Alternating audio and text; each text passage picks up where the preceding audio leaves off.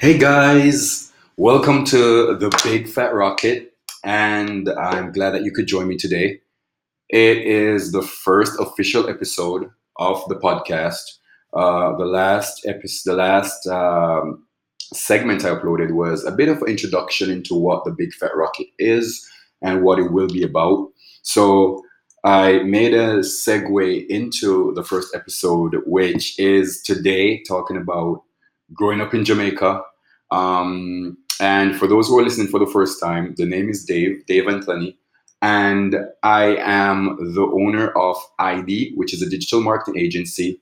We're based in Los Angeles, and also I own a few other companies under the Next Brands label. So if you go to Next Brands, that's NXT without the E, NXT Brands dot XYZ, you will see all the companies that I own. But this podcast is really about, talking about my life and leading up to how I reached to this point. So it's more of a biography of sorts, but it's also filled with lessons about entrepreneurship and lessons about struggle and strife and just resilience, persistence. So today I'm going to talk about growing up in Jamaica. And I apologize if you hear any noise in the background. I'm in the office, and of course, you have people going by. But it's the best location to do this podcast today because I'm working with the time I have. So thank you for listening. And yeah, let's get right into it. So I grew up in Jamaica. And for those who don't know, Jamaica is, which would be weird, but Jamaica is an island that is situated in the Caribbean. It's a part of the Greater Antilles, and it has a population of about 3 million people, 3.5 million. And it's an awesome country. It's everybody knows Bob Marley, everybody knows jerk chicken, everybody knows Blue Mountain Coffee, everybody knows dancehall music. Jamaica is a very very small country, but it's been so influential all over the world in so many different areas that it's mind-boggling. And it's hard to believe that so many Jamaicans don't take advantage of that publicity and advantage of that platform that people before us have provided and have laid the way. But Jamaica is an awesome country. Period. So I grew up in Jamaica, and I grew up in Jamaica. I lived there until I was 20 years old.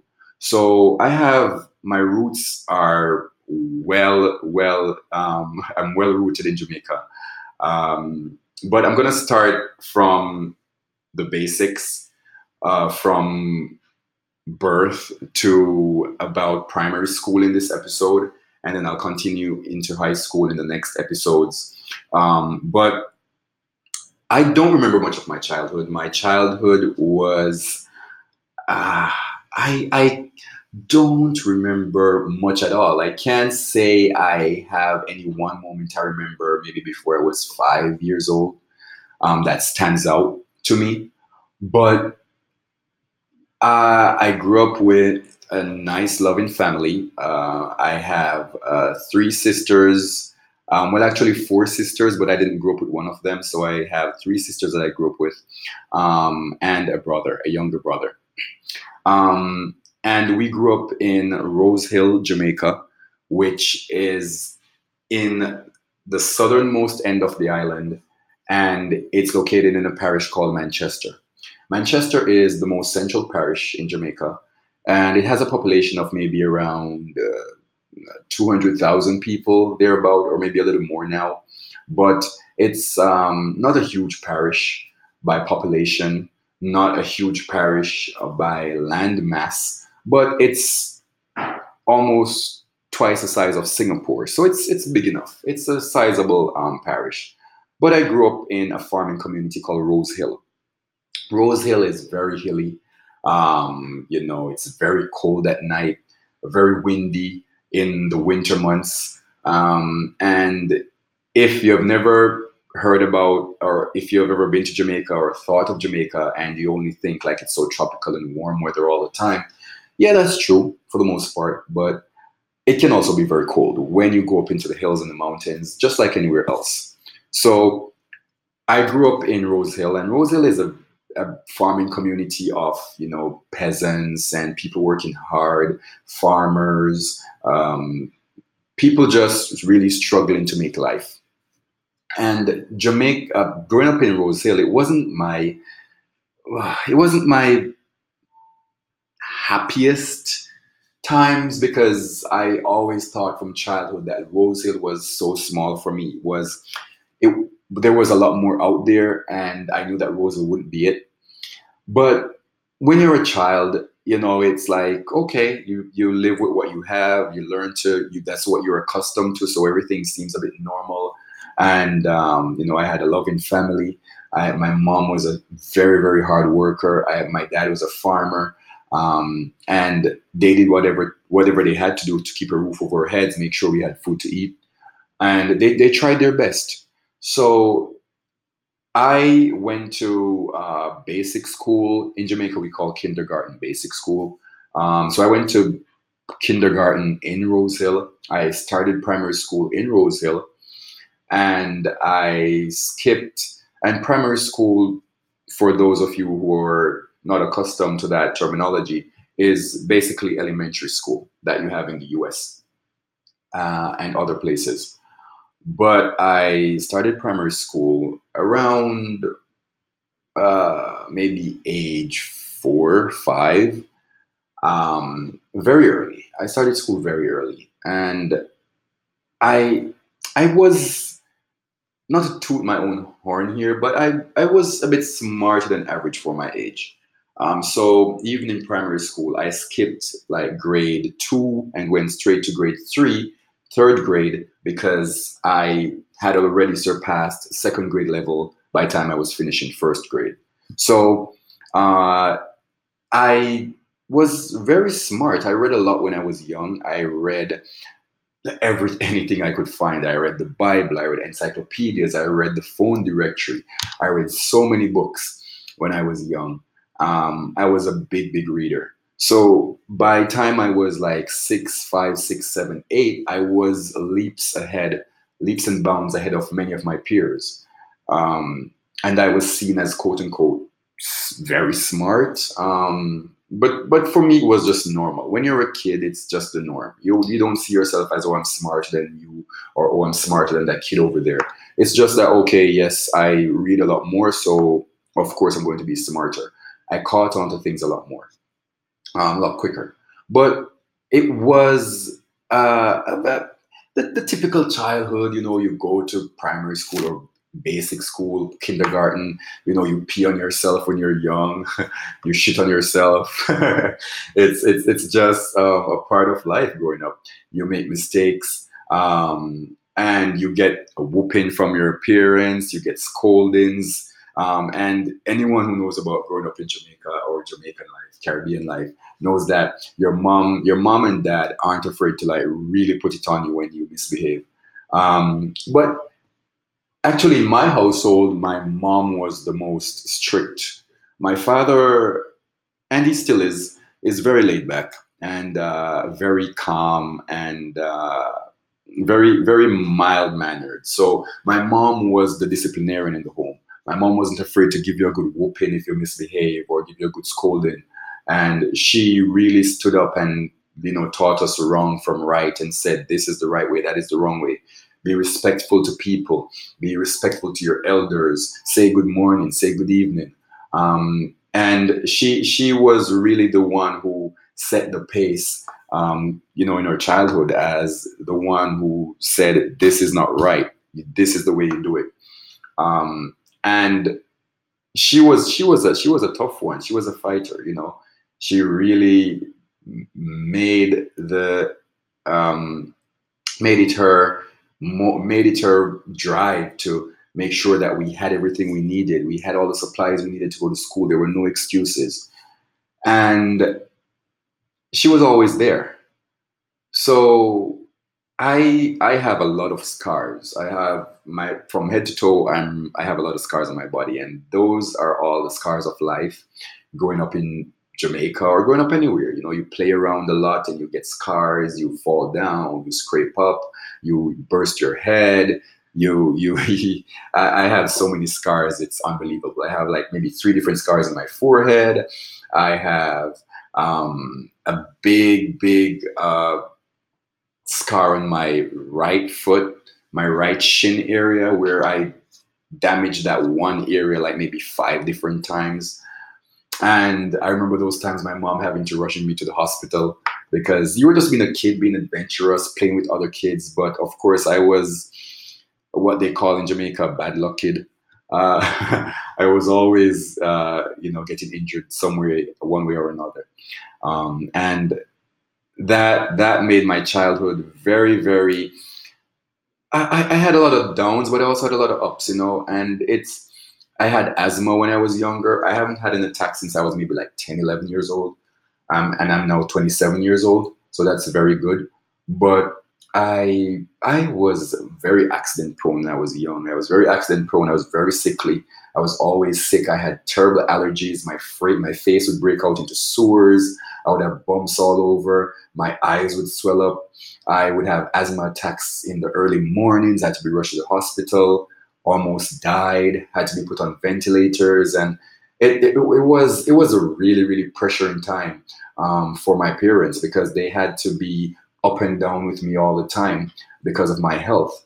And um, if it wasn't me being sick from the asthma, it was me having a cold, or it was me having the allergies, or it was me getting injured playing around the house or playing at school or something. So I was in and out of the hospital a lot. That right now, needles don't scare me because I've gotten so many injections. I'm not scared of the simple things that a lot of people would be scared of, going to the hospital or going to the dentist or anything like that, because I got accustomed to it from being a young child, that right now I've gotten like maybe almost more than 12 injections in one part in my foot. When I had got the cut on my shin area, I had to get like maybe 12 or more injections around the scar, around the cut, for them to be able to sew it back up and all that. So sorry for all of you who are a bit squeamish, but it's I've grown accustomed to the hospital and needles and everything from I was a child.